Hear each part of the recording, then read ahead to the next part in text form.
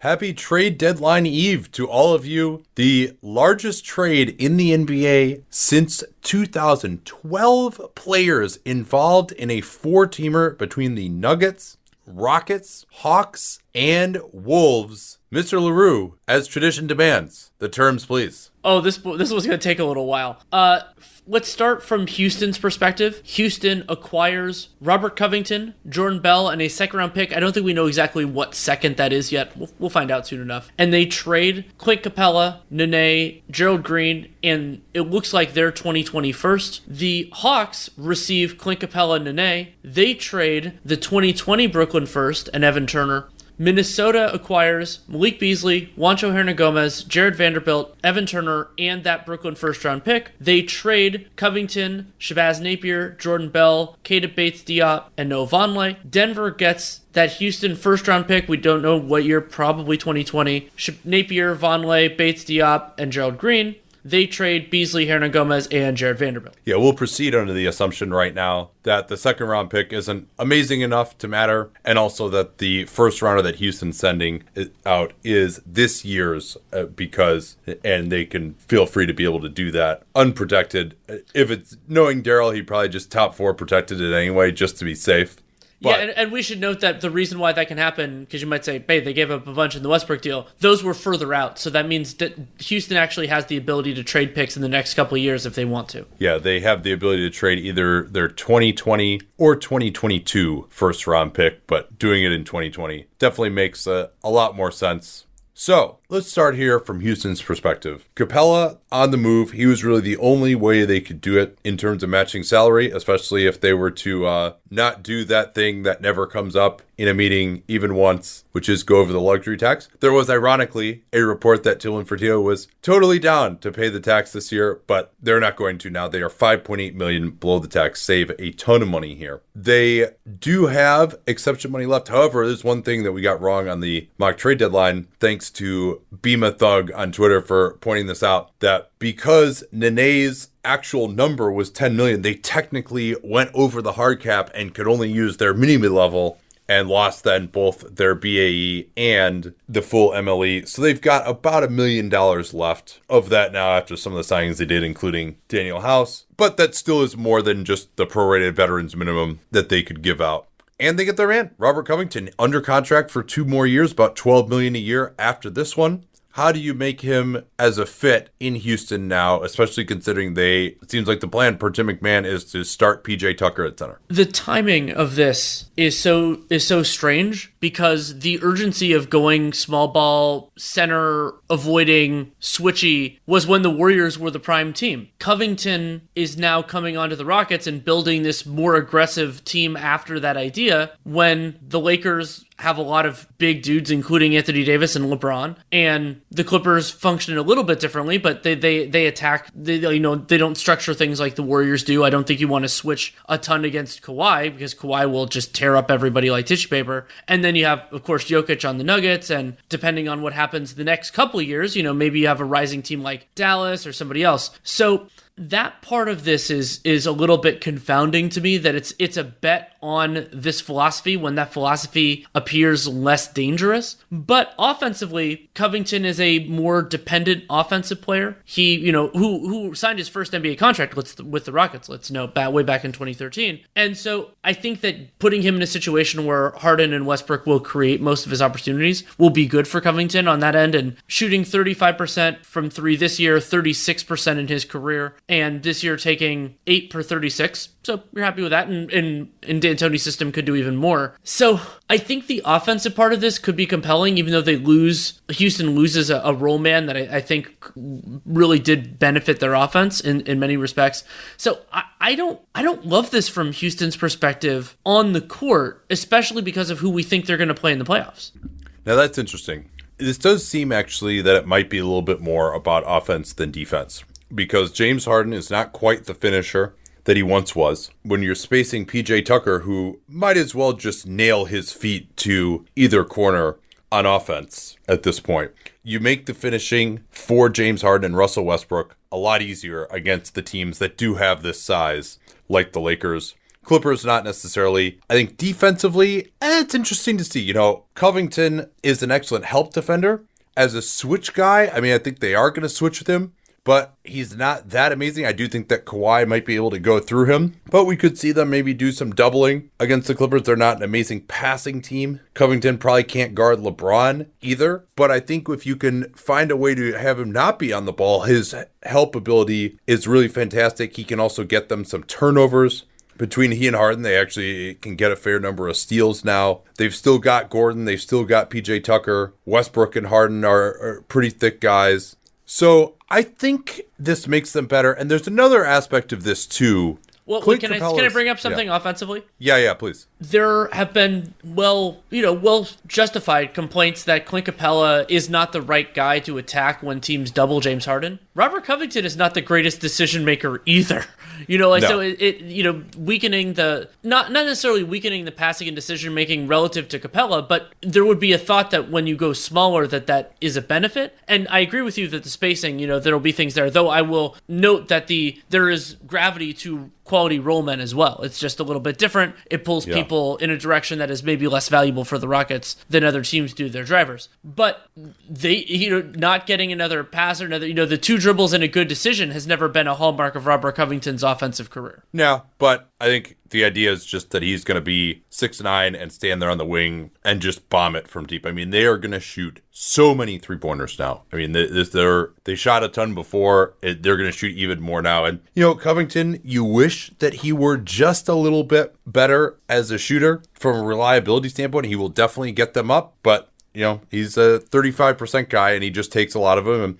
And, Houston has had success with guys like that, but you also could see him prone to some real cold streaks. We saw it in the playoffs with Philly a couple of years ago. Health is a very interesting question for both players. Clint Capella seemed like he was really struggling with this heel soreness. It had been termed plantar fasciitis by Kelly Iko. Mike D'Antoni answered questions as if that were the issue. And so I don't know if that was necessarily going to get better this year. You usually have to take a lot of time off for it to fully heal. Sometimes it's almost better if you straight up tear it, because then it'll fully heal and you're forced to sit out. The good news from Atlanta's standpoint, as we'll get to, is they don't really care if Capella is that healthy this year. They're not going to be making the playoffs anyway. This is more for future years. Covington also has some knee issues, but you're not as concerned about that if you're Houston, because the time is now. And he's still under contract. He, of course, started his career in Houston, ironically enough, and then ended up getting waived early on in his career. So Daryl Morey has him back now, righting that wrong. And I think this is also a bet that you can at least get something at the center position on the buyout market, and just simply that they are going to play differently than everyone else in the West now, who are really kind of going more towards a big style than had been the case in the past. Certainly Covington could have helped against the Golden State, but now maybe the Rockets are thinking, well, we can be the Golden State. We're the ones who are going to play this small ball style that no one else can match up with. That's the hope in theory. It is the hope in theory. Also note, Woj tweeted this out pretty recently as we're recording this, that technically speaking, until the trade is made, Houston could try to fold in another player, and they actually have more salary flexibility to do that. Now, whether that happens due to the luxury tax concerns or anything else is there. And remember, it has to happen before the trade call. And I don't think that's going to happen, but maybe that door is open a little bit. And just wanted to note it before we move on to presumably Atlanta. Well, one other thing here too, Houston probably, depending on how they choose to structure this, it can create some trade exceptions, $3.6 million. That would be enough to just straight up trade for a Markieff Morris, and they would still be able to stay under the tax if they did that. So they don't have much in the way of seconds going forward, but depending on what Detroit wanted to give up, Markieff has a player option for next year. I think he would fit in playing some small ball center with this group. Or there's the center market in buyouts. I mean, it's not unbelievable. I'm sure they would love to have Tristan Thompson if they could, because, they do want to match up to some degree with Anthony Davis and Nikola Jokic. I mean, those are the two guys that they're probably going to play. Although I do think PJ Tucker, if you're just talking about a straight up post defender, he might be better than anyone else that they're going to get. Maybe not Thompson on some of the bigger guys, but PJ Tucker is a pretty awesome post defender. It just becomes if you're going to be in this switching system, maybe it gets more difficult there. I had another idea of maybe someone that they might want to grab, who's Thon Maker. Maybe just pick him up because, again, they're going to the switching system. All these centers were like, oh man, this guy can switch, and maybe he's got some usefulness. They also got Jordan Bell in this deal, of course, and we had talked about that. Hollinger and I had probably brought it up when we did our Southwest Division trade preview as well, that maybe Bell, who's just shown some ability to switch in the past, he could give him a little bit of gravity rolling towards the rim. Showed some passing ability, but he's very mistake prone. He wasn't even playing, obviously, for Minnesota, but maybe he could fit in, at least give him a shot as the switch guy, and he'll be a restricted free agent after this year should they want to retain him. So I thought that was a nice pickup, someone to just have as a throw-in that he could fit into his system where, he's not fitting into a lot of other systems.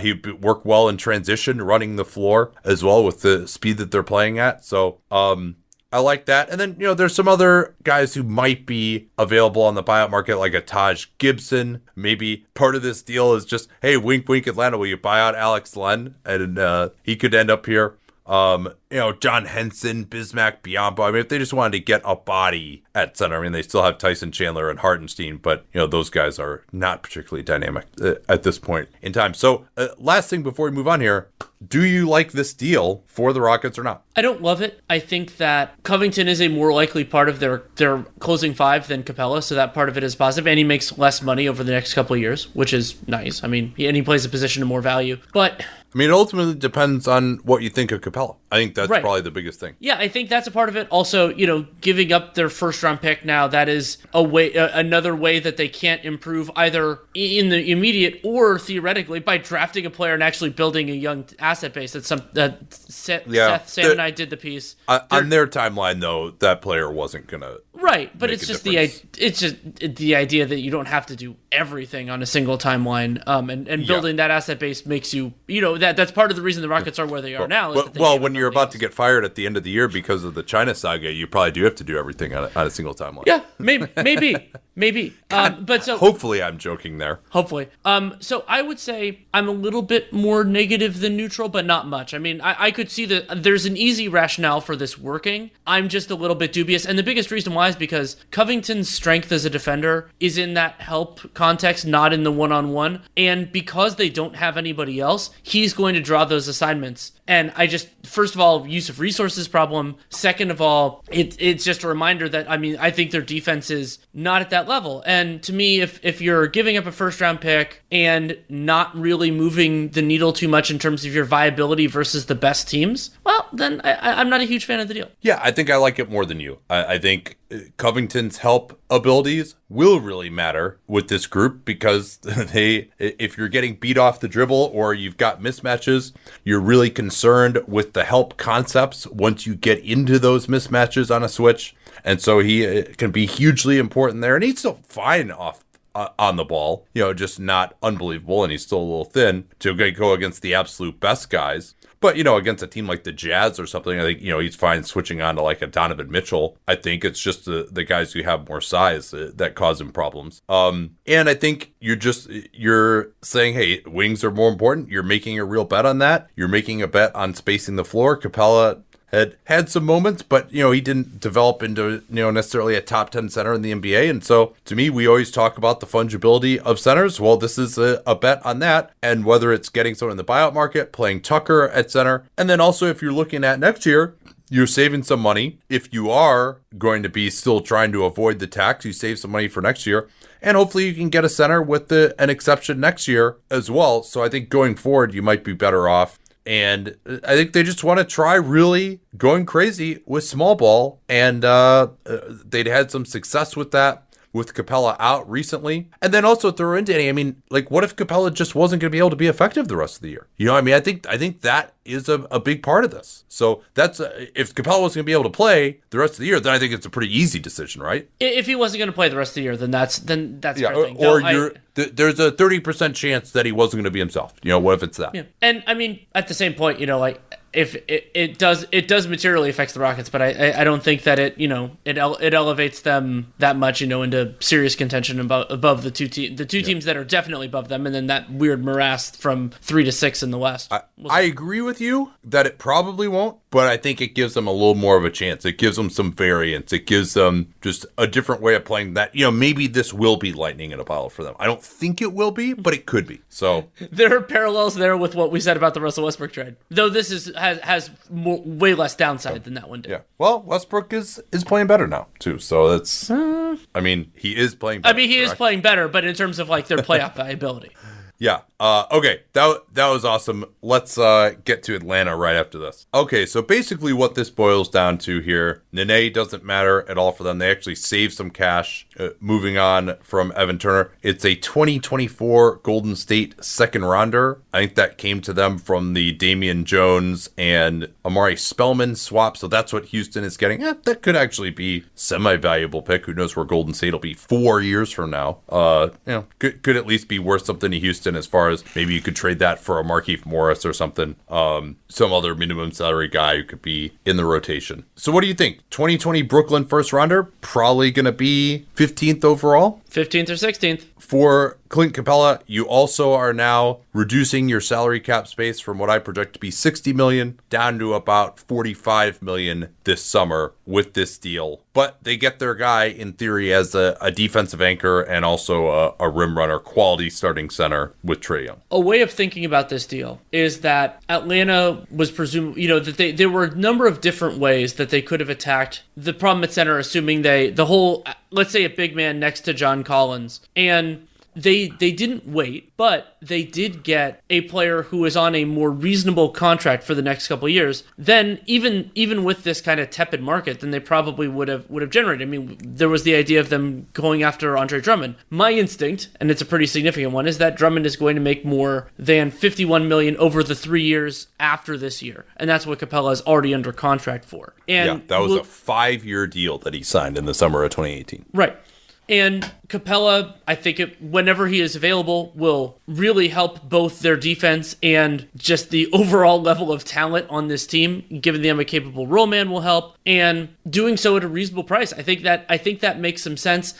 In a normal draft, the Brooklyn pick seems a little bit strong. It isn't a lottery pick because it looks like they're going to make the playoffs, but it is about as strong as a non-lottery pick can be, other than draft quality, which sounds like it's bad. And we'll see. Even if there is a low regarded group, there are still prospects that will shine through. That will have to take a little bit of time to evaluate. I do like this modestly for the Hawks, just because I think Capella was a superior option to some of the guys that were available. And remember that it is possible that there would be a better value, just if there's the supply and demand are just so out of whack at center right now that maybe somebody would have been cheaper, but player plus cost, I don't think they were going to do better than Capella. The only thing that I want to mention here is the possibility that the best player available for them in the draft with their own pick, which is not in this deal, of course, is James Wiseman. And then you get into a weird conversation. But I don't think Capella's going to do anything to nuke his value. So if that happens, then you just move Capella again. Yeah, and also eventually. Wiseman may not be ready to start that first year. Exactly. They are really trying to take a step forward next year. And kind of what you're comparing, now, of course, you had to give up a first rounder is, all right, we have $15 million. You save a little bit on not using this draft pick. So that bites into the Capella salary for the next couple of years, around $17 million a year. He is probably, unless they wanted to spend a bunch of money on Serge Ibaka, who I think is at a point where he's going to want to win, wouldn't want to come there, probably better defensively than anyone who would have been available on the free agent market this summer. Derek Favors might have been a possibility to come back there, but he's less available than Capella. He's older. I'm not going to say, though, that Capella is some great defensive player. He could look good in that Rocket switching system. At times, they played good defense when they weren't switching before at the end of last year with his help. But, he is kind of health and athleticism dependent. But I think he's not a difference-making center, like all-star level, but he is a guy who can do things pretty well on both ends. Now, there's going to be a lot of pressure on him. Is he such a defensive difference maker that he can make up for all the flotsam that they have on the perimeter? That's a tall order. But, maybe he doesn't need to do that. Maybe he just needs to get them to be, the 22nd ranked defense instead of the 30th ranked defense. And so I think ultimately this is a decent move. They've got a lot of young guys. I would have preferred maybe to have some more bites at the apple. They gave up a lot of draft capital. We were talking about, they've got so many picks going forward. Now they basically just have their own picks other than one from OKC that's lotto protected and then immediately turns into 24 and 25 seconds. So this is really their only extra pick going forward other than that. And so they do need, to me, more star talent in the mix. Like, this is kind of your team now, in addition to who you spend that $45 million in free agency on, which, you could get 2 starters out of that, maybe even 3 if you spend your money wisely. So they go in now with certainly needs for adult wings who can defend and shoot and maybe play make a little. They will still need a backup center. They'll still need a backup point guard in free agency this year. But certainly they can get all those needs. And so maybe with some growth from Hunter and Cam Reddish not playing anymore and Herter and Young looking even better, maybe they could complete for the playoffs. I certainly think that center in their starting lineup was by far their biggest hole. Agreed, especially because of Collins' limitations defensively. Like that. That's the elephant in the room now, is how those 2 guys are going to play together. It is, and I wondered, and this was something I talked about a little bit, you and I talked about in some deadline stuff, about there are this collection of teams that drafted bigs that it appears that they like, and this, I would say this group is John Collins, Marvin Bagley, and DeAndre Ayton. And all of them, it was a little bit of an open question about what you put next to them, offensively, defensively, and now Atlanta becomes the first of those teams to really clarify their decision, and by putting the resources into getting Capella, at least for the foreseeable future, John Collins' primary role, power forward next to Clint Capella. And defensively, I think maybe he's the backup center. Yeah, sure. Well. They could do that approach. Certainly possible. And I mean, it's also very easy to get a backup center. So if they want to use resources that way, they can do it. And I think that it is probably best for the Hawks, because my belief is that you, at least in the near term, without some significant growth, you can't build a decent defense around John Collins there, especially with Trae Young as one of your only other locked-in starter. And while, Hunter has potential and maybe some of the other guys put pieces together, they can sign free agents that are capable defensively. That was it was too much to accomplish. And so I think that's the right decision. And if Capella is not the kind of the two-way big that I would have liked next to Collins, that Dedmon was, where he can shoot the 3, and so it doesn't affect the floor spacing in the same way. But Capella, capable roll man, has done that with a good passer for years now. So yeah, I like this move overall for the Hawks, and the opportunity cost of losing that cap space and not being able to kind of vulture the center market and just pick up whoever gets undervalued, it does hurt, but I like Capella better than whoever they would have vultured, so it's not as big of a cost. Yeah, last bit of housekeeping here. They're $3.8 million under the cap now. Let me double check if that's right. Assuming that they're going to move on from Nene pretty quickly here. And so that could enable them to do some other business, take on some players in to help, say, an OKC get out of the tax, Golden State reduce their bill, that kind of thing, facilitate some other trades potentially. They're probably going to have to waive Travion Graham. That's what we have projected at patreon.com/Duncan LaRue, where we actually already, less than an hour after these terms were totally finalized, have your new salary sheets out. So if you are a visual learner, you want to see all this, how this affects teams' books going forward, you can check this out. So yeah, I think ultimately I like this okay for the Hawks. It's a bet on Capella. It's possible to me that he won't fix their defensive issues, but I think he was the best bet that they could have made in any kind of a short term in the next year or two to at least take a swing at getting better defensively. And he still is a quality role man and finisher to play with Trae Young on the offensive end as well, which of course is quite important. Okay, another break here, and then we'll get to the remaining 2 teams in this deal. All right, so for Minnesota, they had the most moving pieces here. Do you want to just restate exactly what the hell they did? Yeah, and it's structured, I believe, per Bobby Marks, that their part of this trade is 3 separate transactions, because that makes it easier to make it work. They are trading Covington, Napier, Bell, Bates Diop, and Noah Vonleh to various places, and receiving Malik Beasley, Juancho Hernan-Gomez, Jared Vanderbilt, Evan Turner's expiring contract, and Brooklyn's 2020 first-round pick that we expect to be the 16th or 17th pick in the draft. Or sorry, 15th or 16th. Yes. So basically, they trade Covington. There was talk that the asking price was 2 first-round picks. They did not receive that, but the first-rounder that they're getting from Atlanta is pretty good. That's why you fold all this in, right?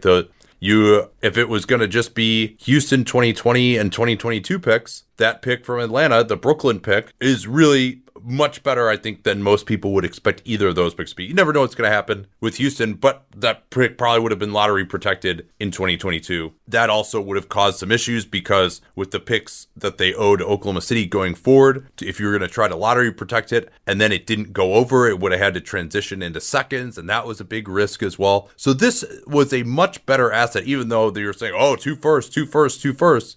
This is a much better first than you would have expected them to get. And then you also throw in that they're getting a couple of guys who I think could fit pretty well in their system in Malik Beasley and Juancho Hernan-Gomez. Adding in the 2 Denver restricted free agents makes this a much better deal for me for Minnesota because they are exactly the type of team that should be going after 2020 pending restricted free agents. Minnesota wasn't really going to have cap space to work with. In even clearing Covington's money, they could have had a little bit, but not too much to really move the needle. And this summer, so few teams have space, and the restricted process is so limited most of the time that Minnesota really should be able to squeeze on these guys. Maybe not with Beasley, if a team falls in love with him, but Juancho, and I like the fit. Minnesota's non-town shooting has been horrendous, and they have a lot of pieces that are kind of, that are okay on the perimeter in various capacities, and so adding just more potential players into that mix could be a positive, and as long as they sign somewhat reasonable contracts moving forward, and if they, if somebody makes an unreasonable offer to Malik Beasley, the Wolves can walk away from it more easily, I would say, than the Nuggets can, just because they don't have as much equity and as much tied into Malik Beasley as the Nuggets do. I also don't expect that offer to come. It could, but I don't expect it. And so from Minnesota's perspective, they lose a player who was the best person in their part of the deal,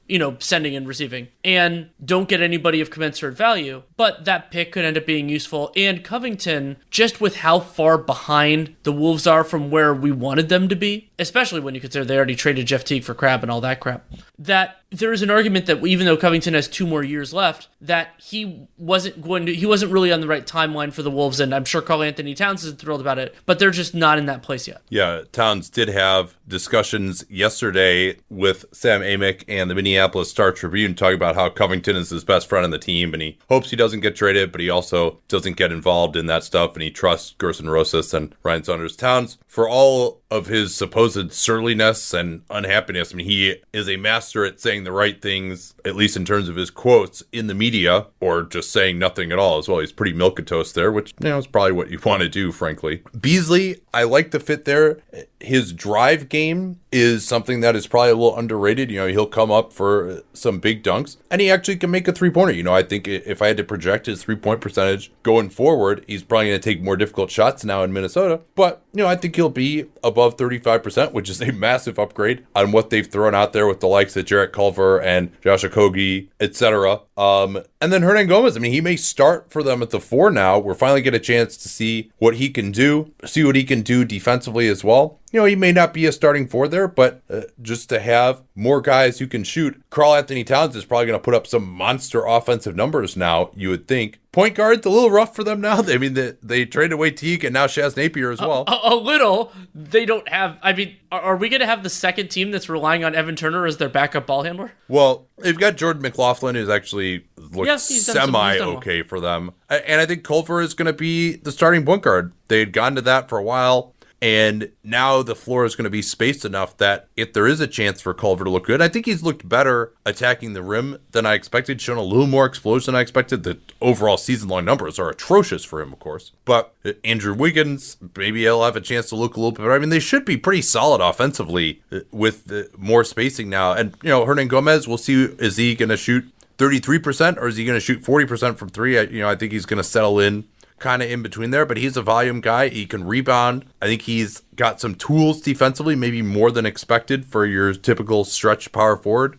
So these guys are going to get a chance here now, and it might look a little weird with no point guard, but ultimately I like the steal pretty well for Minnesota as well. I think that to get what they could for Covington, especially considering his questionable health issues, to get guys who actually can play now too. It's not just draft picks, so you're maybe not alienating Towns as much. These are guys who might be able to help the rest of the year, and then you could re-sign hopefully onto value contracts after getting a look at them. You would bet that one of those 2 guys at least will still be in Minnesota after this year. Yeah, it would be surprising to me if Hernan Gomez, unless he just goes absolutely hog wild these last couple months, that anybody just goes crazy. Yeah, I mean, they could just not even give him a qualifying offer. That's but it is a lot better, more tenable for Minnesota than some other teams to just hold on to his cap hold, give him that qualifying offer, and just run with it. I think it's worth doing, but I'm higher on Wancho than the last team that had him. Yeah, I'm positive of this deal in Minnesota too. I mean, I was the one who negotiated the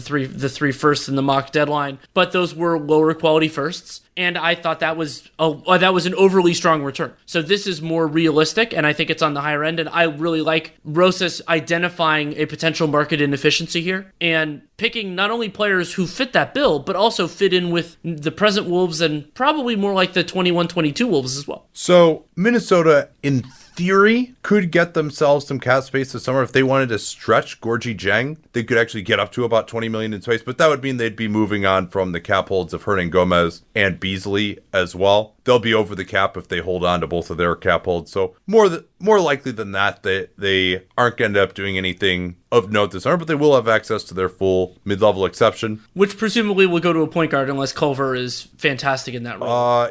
Well, I do got some bad news for you here, though, Danny. You mean the fantastic quality of free agents in the free agent point guards in the 2020 class? Now, Fred VanVleet would be a wonderful fit here.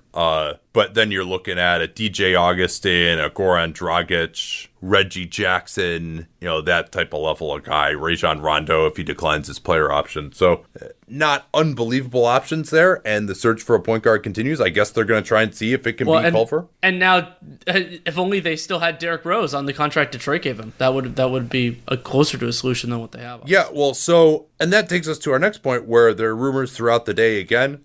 D'Angelo Russell, we talked about that extensively last night. I think the fact that this deal got done means that that's dead until the summer, but they could still try to trade for him. Yeah, I mean, what would the matching salary be at this point? Well, I think you could have... You could fold it in, I guess. You're talking about like if they did it now? Yeah. Well, they're trying to foist Andrew Wiggins on the Warriors. That's what they... Yeah, it's true. Yeah, I got a cold sweat this afternoon when that looked like it might be a stronger possibility of like the trolling that would be, okay, trading for D'Angelo Russell now. Okay, D'Angelo Russell's gone. Now they have Andrew Wiggins from personal standpoint. But yeah, except everyone agrees with us that Andrew Wiggins is bad now. I think we're ahead of the curve on that one, by the way. So Russell and Wiggins makes about $300,000 more than Russell. Warriors have some maneuvering room below the hard cap. Now, you would think that if they did want to do this deal, probably Kevon Looney is going to be in it. I don't think there's another way. I mean, unless they threw in like three other guys that they could get below the tax. As we talked about yesterday, that could be a motivation for the Warriors. But it seemed like they wanted to get this big haul for Covington that they could turn around to the Warriors. It seems like the Warriors just aren't really that interested in Robert Covington for whatever reason. I would have thought that they would be,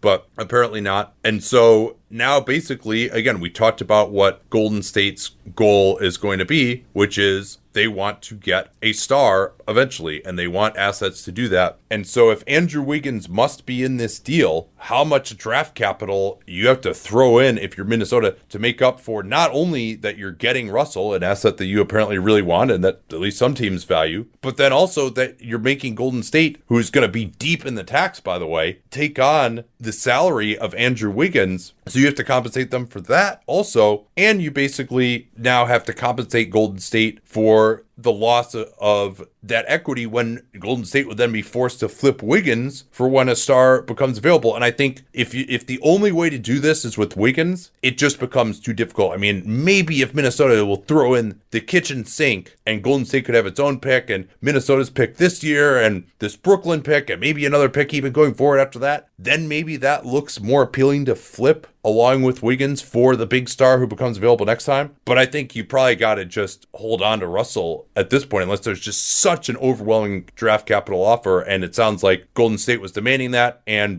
with the reporting that those deals are dead for now, it seems like that is also dead now. So maybe in the summer when you could get another team involved, force Wiggins onto them, either into cap space or get another player who would be easier to flip for Golden State for a star. But right now, I think if your goal is to flip for a star, holding on to Russell rather than taking Wiggins plus, this Brooklyn pick and one other Minnesota pick that isn't this year's, you're probably better off holding on to Russell if you're Golden State. Do you agree with me? I do, and the offers just don't appear to be on the table. And also something that loosens up after the year is that teams are less committed to necessarily like what they had. And so maybe a star or at least a pretty good player shakes loose that is not available right now. And so it just opens up a larger universe of possibilities. So yeah, I think that's the right play. You ready to move on to Denver? I think this trade is kind of strange, but also compelling from their perspective. Well, my initial take here is, given all of the moving parts that they have potentially at both shooting guard and power forward, I think that having the restricted rights on both of these guys could have been pretty useful for them. I don't know what the chances were that they were going to re-sign all these guys. Pretty low. Let's go through their finances first here, because that's really the lens that you have to look at this. Oh, really? Finances could be important for how the Denver Nuggets make a trade. Yeah. So they basically have right now,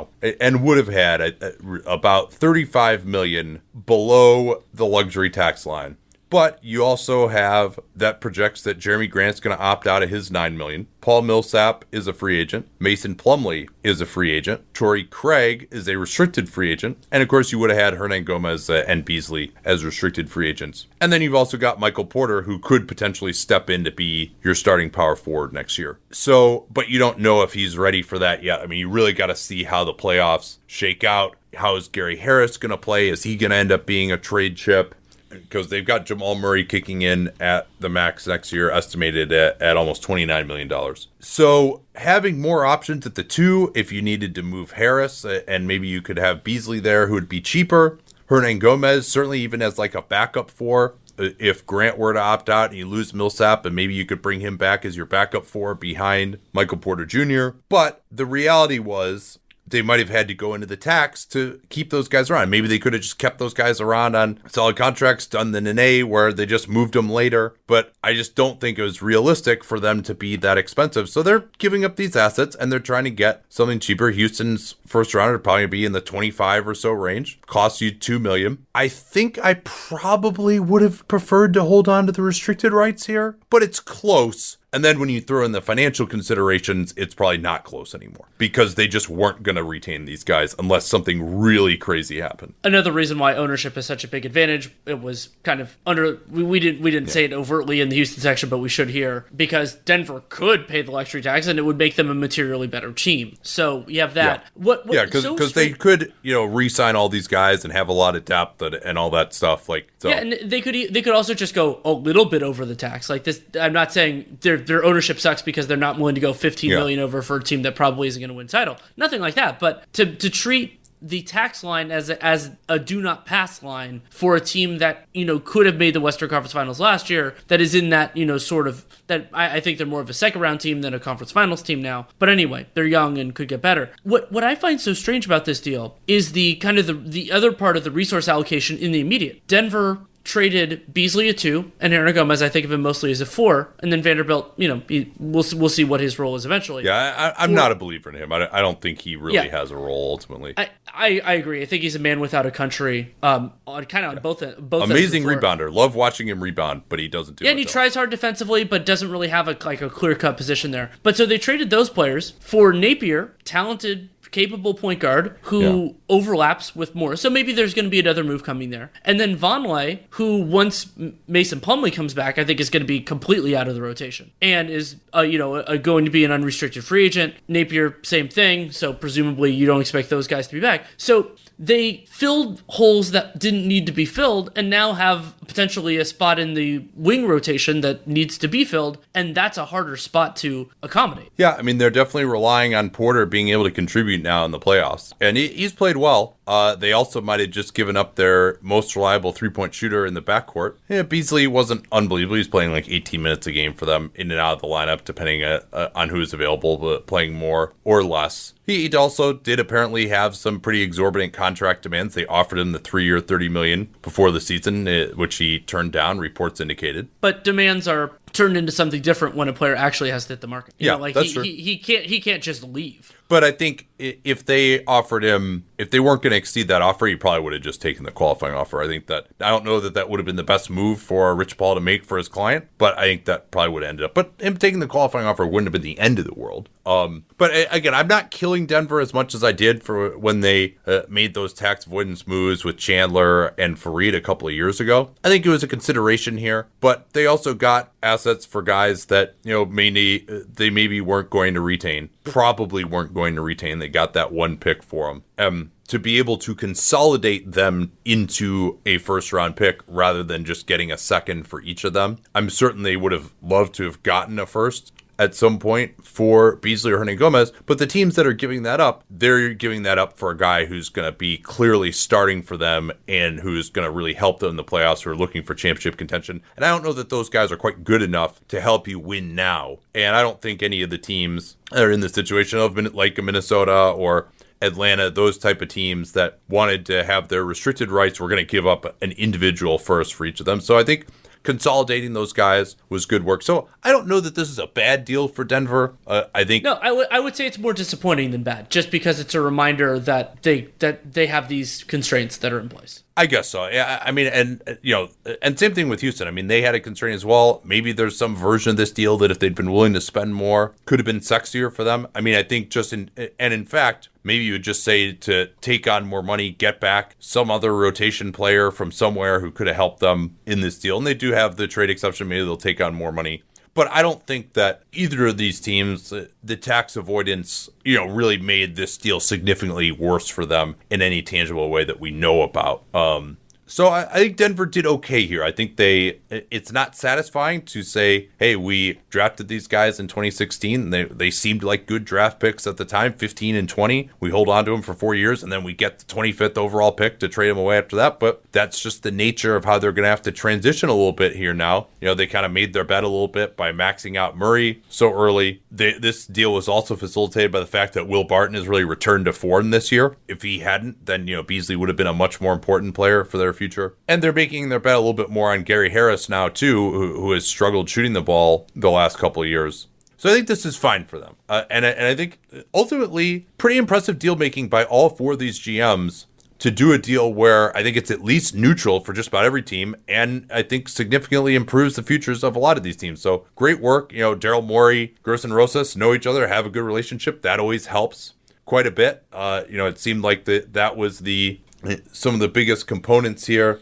And also teams making very different kinds of bets. So in Houston's case, it was the small ball one. Atlanta's, it was Clint Capella being a better option than what will be on the center market this summer, when they will have the world will be their oyster. And then for Minnesota and Denver, part of it was what the restricted market is going to look like for Beasley and Wancha. But all of those bets are reasonable at the bare minimum, and in some cases, I think they'll cash out. Yeah, so this is some pretty good GMing by all these teams here. I would say to make it this complex, each get something that I think could help these teams in the future. Let's transition now to a team not known for the same quality of GMing. Yeah, the Knicks, I mean, the turmoil continues in Madison Square Garden, considering how close we are to the trade deadline for Steve Mills. Dolan fired Steve Mills as the team president. Scott Perry will now run basketball operations in the interim. We'll see where things go from here. And I believe it was Mills that took over like 2 days before training camp. So this isn't the first time that Dolan has made a weird move like this. And I mean, you have a couple of different kind of big pieces here. And for me, one of them is, one of my big theories in terms of running a team is that once you identify a decision maker as not being the right fit for your team, you need to get rid of them as soon as you can. Now, I think that decision should have been made a while ago, but if there were moves that the combination of Perry and Mills were holding back, that maybe just Perry by himself and with a change from ownership could let go, most notably that might be Marcus Morris based on the reportings out there now, then better late than never, to be damn sure. A lot of gardenologists, I think that's the Madison Square Garden version of the old Kremlinologists, like Frank Isola, Stefan Bondi, are tying this to the latest PR embarrassment, the fire Dolan chants, the sell the team chants that were wafting through during the Memphis game. Another embarrassment for the Knicks at home. Actually have won 2 straight on the road since then, but that's irrelevant. Mills getting reassigned to be a board member at MSG was pretty fun. So he's still going to be around. Maybe he's still going to be in Dolan's ear even now. And then there's the talk, of course, that they're trying to lure Masai Ujiri. Initial reports came out that no, that's not going to happen due to issues with potential compensation. And also Masai actually wanting to go there. His contract, as everyone knows, runs through 2021 in Toronto. Who knows whether he would actually get the autonomy that no one else has really been granted to bring in their own staff and hire the coach that they want, et cetera, et cetera. And so the talk now is, well, they're going to go the route that has proved successful for the Golden State Warriors and the LA Lakers. We can quibble as to the latter of those with Pelinka, but certainly you could say Bob Myers has been very successful in Golden State, and perhaps that is part of this rebranding. They hired this PR firm that's supposedly going to make them appear more valuable or more palatable to free agents. And a few names of prominent agents have been bandied about who could potentially take over above Perry. Who knows whether that person who takes over will even have the ability to move on from Perry if he doesn't want to work with him. And Perry, to me, has not exactly covered himself in glory in 3 separate stops in Orlando, Sacramento, and now New York. But the timing is just completely insane. Hollinger wrote a whole piece about it. I encourage you guys to read it, just like why it's so ridiculous to fire your supposed lead basketball decision maker 2 days before the trade deadline. I mean, at least they have some continuity with Perry, but who knows what he has the power to do now. It's just miserable timing, and they need to actually sell off what they can. Like Marcus Morris talking about keeping him around instead of moving him for a potential first-round pick. I mean, that to me is utter insanity, because bringing back a 30-year-old Marcus Morris who's coming off a career year and needs the ball, at least when he plays for the Knicks, doesn't really make any sense. Is just not at the same point where they need to be rebuilding and in asset collection mode. I don't know. I mean, it's stupid. We all know it. I'm too tired here. I can't. I'm looking forward to talking about an actual competent franchise again, like we just did with those 4 teams. The Cleveland Cavaliers are figuring out what to do with Tristan Thompson. There's reporting that he was once interested in a contract extension with the Cavs, and now a trade out of Cleveland is a priority. It would have been, to me, shocking to see Cleveland give another big man an extension, though there's plenty of wiggle room with Thompson because he's paid so much money now. There could have been, they could have done anything if they found agreeable terms. But if he doesn't want to be a Cavalier anymore, that can happen as soon as tomorrow and as late as July 1st. Yeah, and also, before we bid you adieu here, timing for the rest of the week. We got 2 more episodes to do. We might do one of them tomorrow night if there's enough action. If not, we'll just do a 2-parter on Thursday to go through everything that happens. Also, we are doing the NBA cast on the NBA's Twitch channel for Philly and Milwaukee on the night of the trade deadline. So we'll take a ton of questions there. You can get in on Twitch. If you're worried about syncing up, they actually are going to delay it. We're working with the guy at the NBA. So if you're commenting that you need him to delay it more, you can work that out for syncing purposes. And you can ask us a bunch of questions about the trade deadline live, which would be really fun, as we'll do the live call of that game as well. And congratulations, Dan Feldman. Pretty good there. Rockets trading Capella for Covington in a 4-team deal. Yeah, you didn't quite have the price right, but pretty damn good nonetheless, man, especially for the mock trade deadline to come with a 4-teamer that actually worked, that everyone wanted to do, that mimicked real life this closely. Not bad, man. All right, we'll talk to you all at some point pretty soon here. Till then.